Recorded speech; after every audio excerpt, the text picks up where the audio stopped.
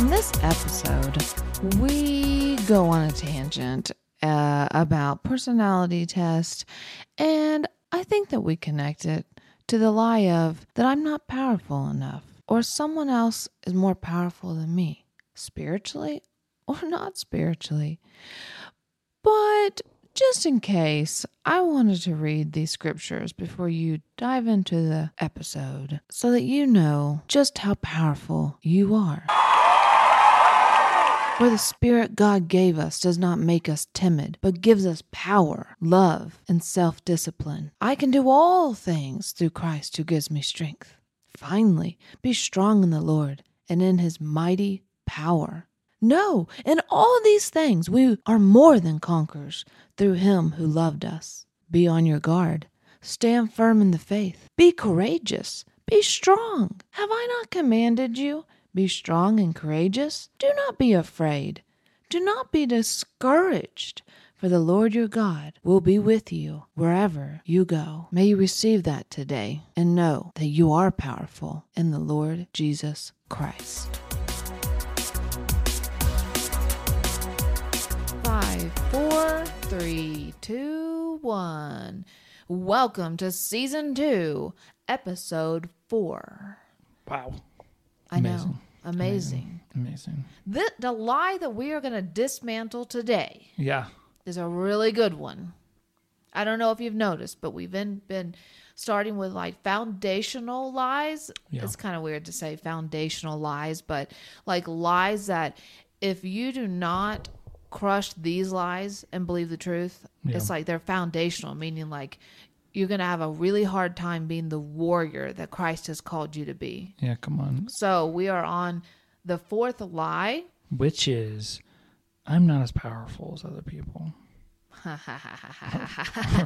or some other variation. Let's just laugh at that lie. So just kind of teeing that up. But before we dive into that, it's been kind of funny.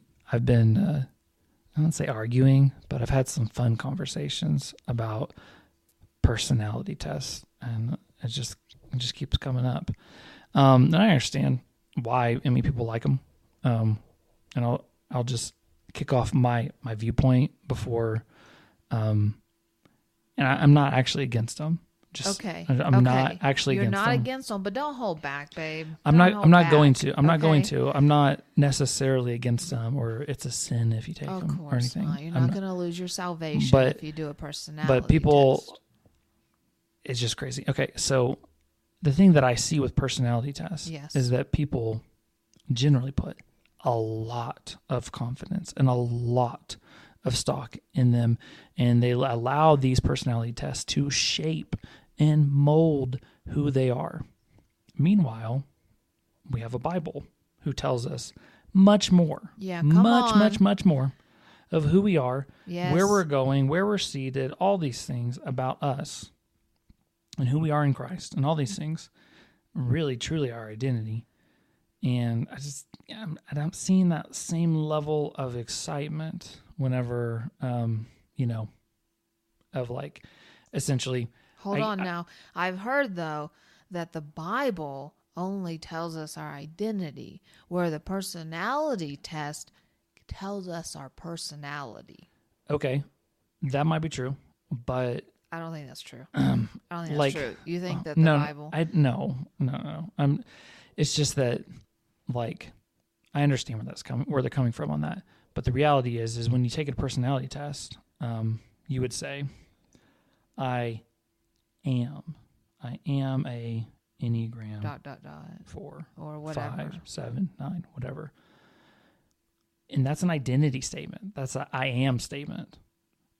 If it was truly a personality, we say, she has a personality disorder. She has a personality. She has a fun personality. So if it truly was a personality, we would say she has an Enneagram 2. And I'm not sure if that's like how they promote it, but the way that I always hear it, it's like, I'm a this, or I'm a D if you're doing the disc, or like I'm a SC or whatever. I don't really know. Like I haven't really taken a lot of these in a long time because I don't really put a lot of stock into them, and I don't really need to know my personality. I look to the Bible, and it tells me who I am, whereas personality tests, they tell you where you're at. They're telling you where you currently are, and that can have some value, but I just see people put generally way too much value in what that says compared to I see the value that they have of, oh, I am a child of God. I'm more than a conqueror. The same power that lives in me raised Christ from the dead. Greater is the one that's in me than the one that's in the world. Like, you hear that and it's like, yeah. Oh, yeah, I know all that. But let's talk about how I'm an Enneagram 4 and how this is that. And it's like, well, our level of excitement, basically what I'm saying is our level of excitement reveals our, like, where we're getting our value from. I get a ton of excitement and value out of a personality test telling me who I am. And actually, it's not really telling you who you are. It's telling you what you're like currently, like where you currently are. The Bible's going to tell you your real identity, who you really are. And where you can go. And where you can go in him. It's pretty awesome. Like, I guess to me, it just kind of is frustrating to see people just put a ton of stock in that and less stock in you can take a personality test, but if you know who you are in Christ first as that foundation, take as many tests as you want. But I just I see it, and I've had these arguments, and it's like, ooh, don't take this from me. Don't take this from me. This is mine. This is my personality test. And there's probably some people, they're getting upset right now listening to this. Like, don't tell me that's not bad. Don't tell me that's bad. Honestly, if that's your immediate reaction, it probably does need to go. If you're getting concerned because somebody's trying to take something away from you or trying to make things more holier, because honestly, all I'm trying to do is elevate the word way above a personality test, because I think, particularly in church circles, which I know the church loves these, it's like, what's more valuable, the DISC test, the Enneagram, or, the Word of God?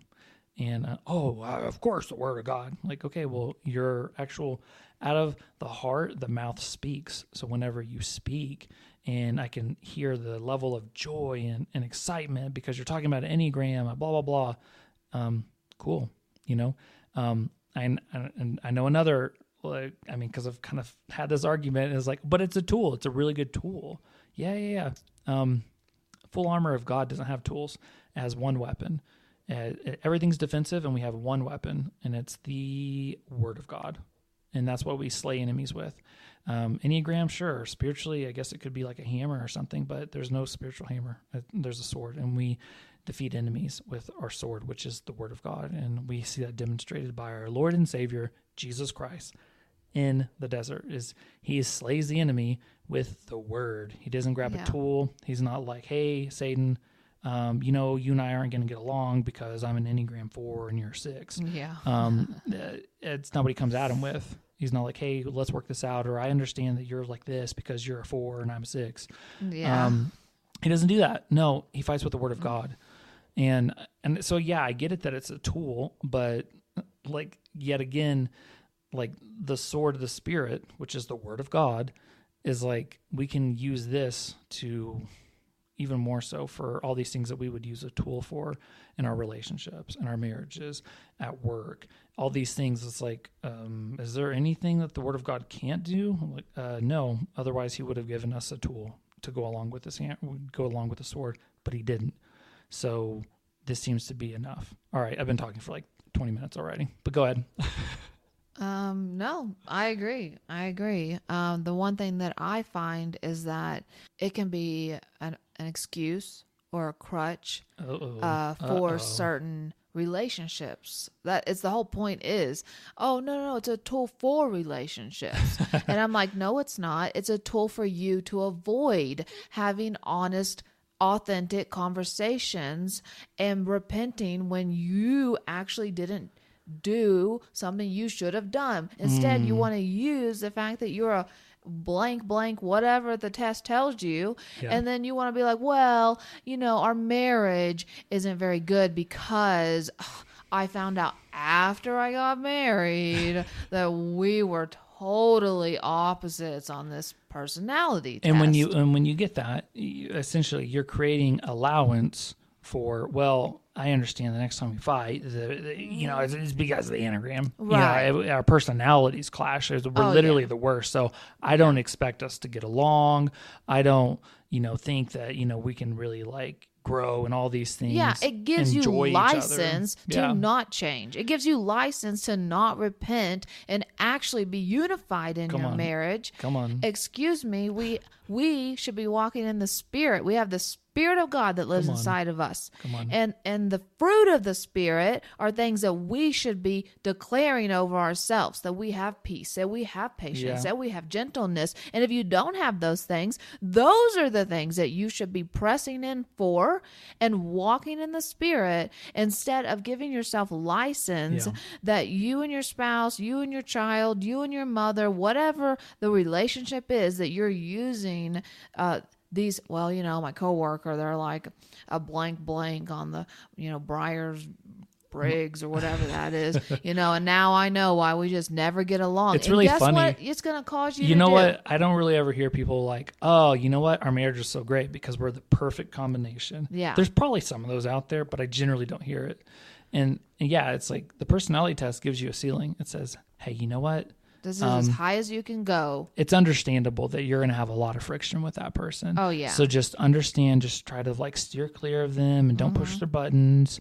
And so don't fight for relationships, basically. It boils down to don't walk in the Spirit. Don't deny the flesh whenever you are fighting with someone of the opposite personality than you. Like, don't just, don't be selfless with that person. Rather just realize that you're just not going to ever get along with them, and just basically just keep walking past them. I got a few that questions. That doesn't show love. Yeah. I'm just saying that's just not love. That's not what God does. If that was what God did, he wouldn't have sent Jesus to die for us, because he would have realized that us humans are in complete opposite personality than him. Oops, I made them all wrong. Whoops. They're all incompatible with each other. Yeah, they're incompatible, one with each other and two with me. There's no way I'm going to save a bunch of fools like that. Speaking of that, where's Jesus' personality? Where would he be on the Enneagram? Well, and he is perfect. Oh. Lacking no good thing. Wait a minute. He says that we also can be perfect, lacking no good thing. So if we are made in his image and he lives inside of us, if we believe, right, then, well, hey, darn diddly darn, we can actually... I'm not bound by any... We can actually have unity with many people, even if they get on our nerves. Yeah. We can still absolutely love a person. Which reminds me of Paul. Well, first of all, we are supposed to love our enemies, which tells me if they're your enemy, you probably don't really like them in a sense. And we're supposed to love them, which means that the enemy probably is complete opposition of your personality, clearly. And yet we're supposed to love them. Yeah. And Paul, all things to all people. Mm-hmm. Like, I don't care. If I need to be a 3, I'll be a 3. If I need to be a 1, I'll be a 1. Right. If I need to be a 9, I'll be a 9. Whatever it is to reach them for the gospel, he'll do. Yeah. And it's like, this is what we're available. Love that. And then, I love that. So he can be any answer on any personality test. He basically chooses to be all of everything for people, for the gospel, for glorifying the Father in heaven. Mm-hmm. He will choose. Basically, he's choosing selflessness. He's choosing love. Yeah. And so we probably have offended many people at this point, which is okay. Honestly, I feel like all this is truth. I'm not trying to hurt anybody's feelings, but the reality, if you're offended, this is an opportunity for you to actually look at it objectively, because no one's probably ever told you, oh, you know what? Actually, personality tests are kind of a lower truth. That's very low truth. And I'm not saying like you can't get any type of freedom from it, or it can help you. Yeah. It can help you like understand people or even understand who you are. But at the end of the day, it's still wildly low compared to the Word of God. Yes, it is a tool.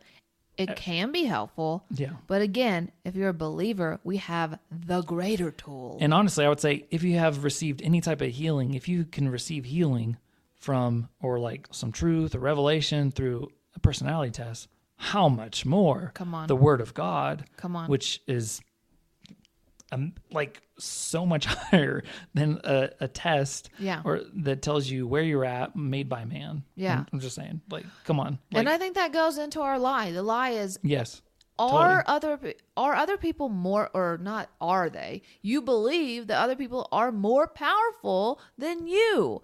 And I think that the lie, these personality tests can actually make us feel this way. Inferior. Because for sure. I've actually heard people talk about their spouse, that their particular personality test answer or whatever, they're like Enneagram 1 or something. I don't know. But I've heard them say it in the light of where it's like negative, actually, where it's like, well, they're just like, they're always like arguing, or they have like a sort of foreboding spirit, that's there. And it's like, is there anything good you have to say about them? But I guess I would say is that when we think that someone else is more powerful, it sounds like even the personality tests have this sort of hierarchy where some of the personalities are almost like seen as higher. They're seen as like more powerful personality than, say, another one. And I've heard it in conversation. Yeah. And so this idea that someone else is more... Although I'm sure they will, or I can already hear the argument. Yes. Like,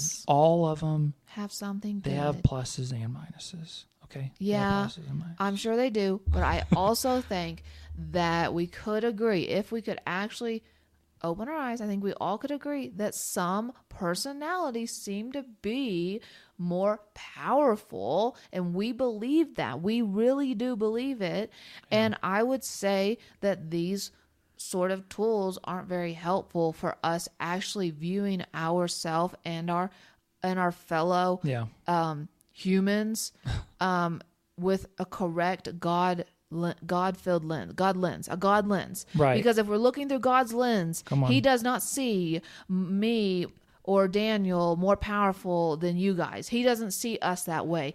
The only difference is that when we might think of someone more powerful because that person might actually believe at a higher level, but they are never more powerful. They just might believe they are, because who lives inside of us? Jesus, Holy Spirit. And that power is greater than any other power. There's nothing else that's greater than the power of God. And if that power lives inside of you, that means that we're all at the same level, which is Jesus. And I think a lot of this just comes down to labels. Is that it's just more labels. And we have a saying in our house is that any title other than son or daughter is a step down. So if I want to say I'm an Enneagram 4, super wild step down. Even if we want to talk about the fivefold ministry, I'm a prophet. That's pretty still a pretty steep step down from son or daughter. Big step down, in my opinion. And so I think, again, even with the labels, it's like, oh, well, this person's a really big deal, because they're a prophet, they're an apostle, they're this, they're that. And again, we get into this hierarchy, and yeah, I mean, honestly, Jesus, again, he modeled all of these for us, and he's in us. So again, we just use these labels to end up restricting us. And you see it a lot of times where it's like, oh, well, I'm the evangelist, so I can't really pastor anybody. I'm not the teacher. I just get people saved, and then I hand them off to the teachers and the pastors, and it's like, I got you that you definitely have a gifting, and you're more skilled in one area for sure. But to say like, I just don't operate, that's not my department. It's like you're at Home Depot, and like, I wish I could help you. I would help you, but I'm not. This is my department. I'm not in plumbing. And it's like, that's kind of what you get, or like the vibe you get like within the church. It's like, well, I'm really more of a teacher, so sorry, I can't really do anything with prophecy because that's not what I do. And again, it's like, I don't really think that that's what Christ died for, is for us to have put on a label. And I think that's like one of the biggest things that, makes you feel powerless is comparing and competing. And you're trying to be someone else, and you're trying to climb the chain and climb up the ladder within the church hierarchy, which shouldn't be there in the first place. Yeah. But the reality, it is there. It's and like so a little mini I don't, Tower of Babel. yeah, and I don't feel important until I have a nice title and other people value me. Well, you know what? Somebody ripped open the heavens and said, "This is my son in whom I'm well pleased." And that son lives in you. Yeah. And so he's well pleased with you. And whenever we start going after getting value and trying to people please, man, you're not going to feel good. Even if you reach the top, it's going to be unfulfilling because you don't know the real truth. And the real truth is he already is pleased. Yeah. And that's the height of religion. We've probably said it like a lot of times already, but religion and the devil always make you pay for something you already have.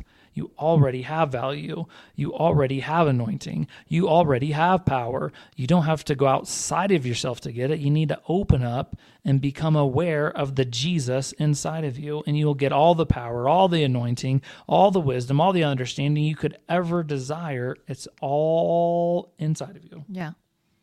Just got to believe it. Also, it's kind of crazy if you think about it, where it's like I was going to Best Buy to purchase a TV, and I purchased it, and then as soon as I got my receipt, they said, okay, and that will be, $230. I just paid for it. Yeah, that would be $230. And that's what the enemy, you're saying, does, where in religion does, where it has you pay for something you already have. I think it's even further. The enemy would come into our house and be like, "Hey, that's a pretty nice TV.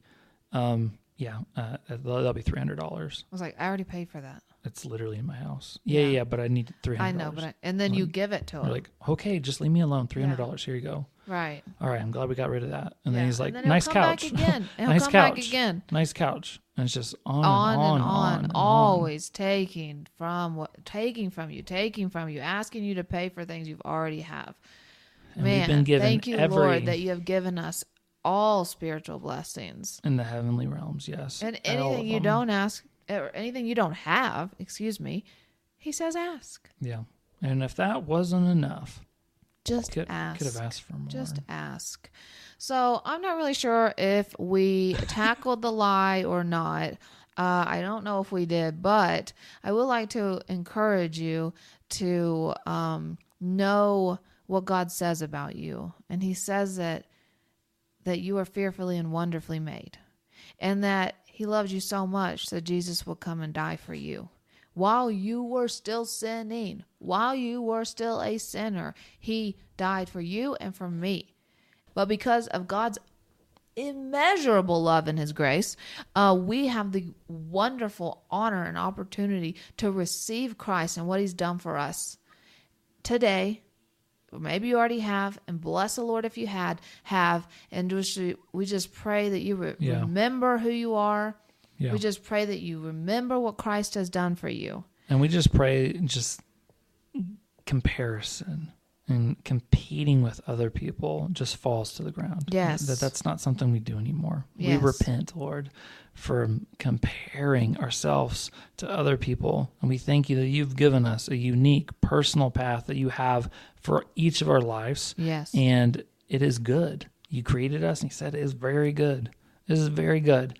And so we just thank you, Lord, that you delight in us. Yes. And we delight in you, and you give us the desires of our hearts. And when we delight in you, our desires are your desires.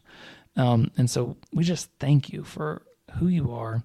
We just thank you that you have made us powerful, that you have anointed us, that you have given us the same power that was in Jesus. So we're all wildly, incredibly powerful. So I just pray for just an awareness this week, Lord, a supernatural awareness that, man, I'm powerful, that each person would have an opportunity or a moment this week where they step into something so that I'm powerful enough to do that.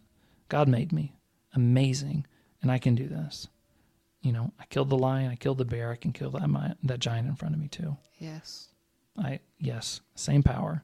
And that's just David, and same power that raised Christ from the dead lives in us. And so we thank you, Lord. It's a wonderful thing that you have done. We thank you for making us powerful. We thank you for anointing us with so much of you and your power to just preach the good news, heal the sick, raise the dead, cast out demons, heal the lepers, all of it, Lord. We thank you.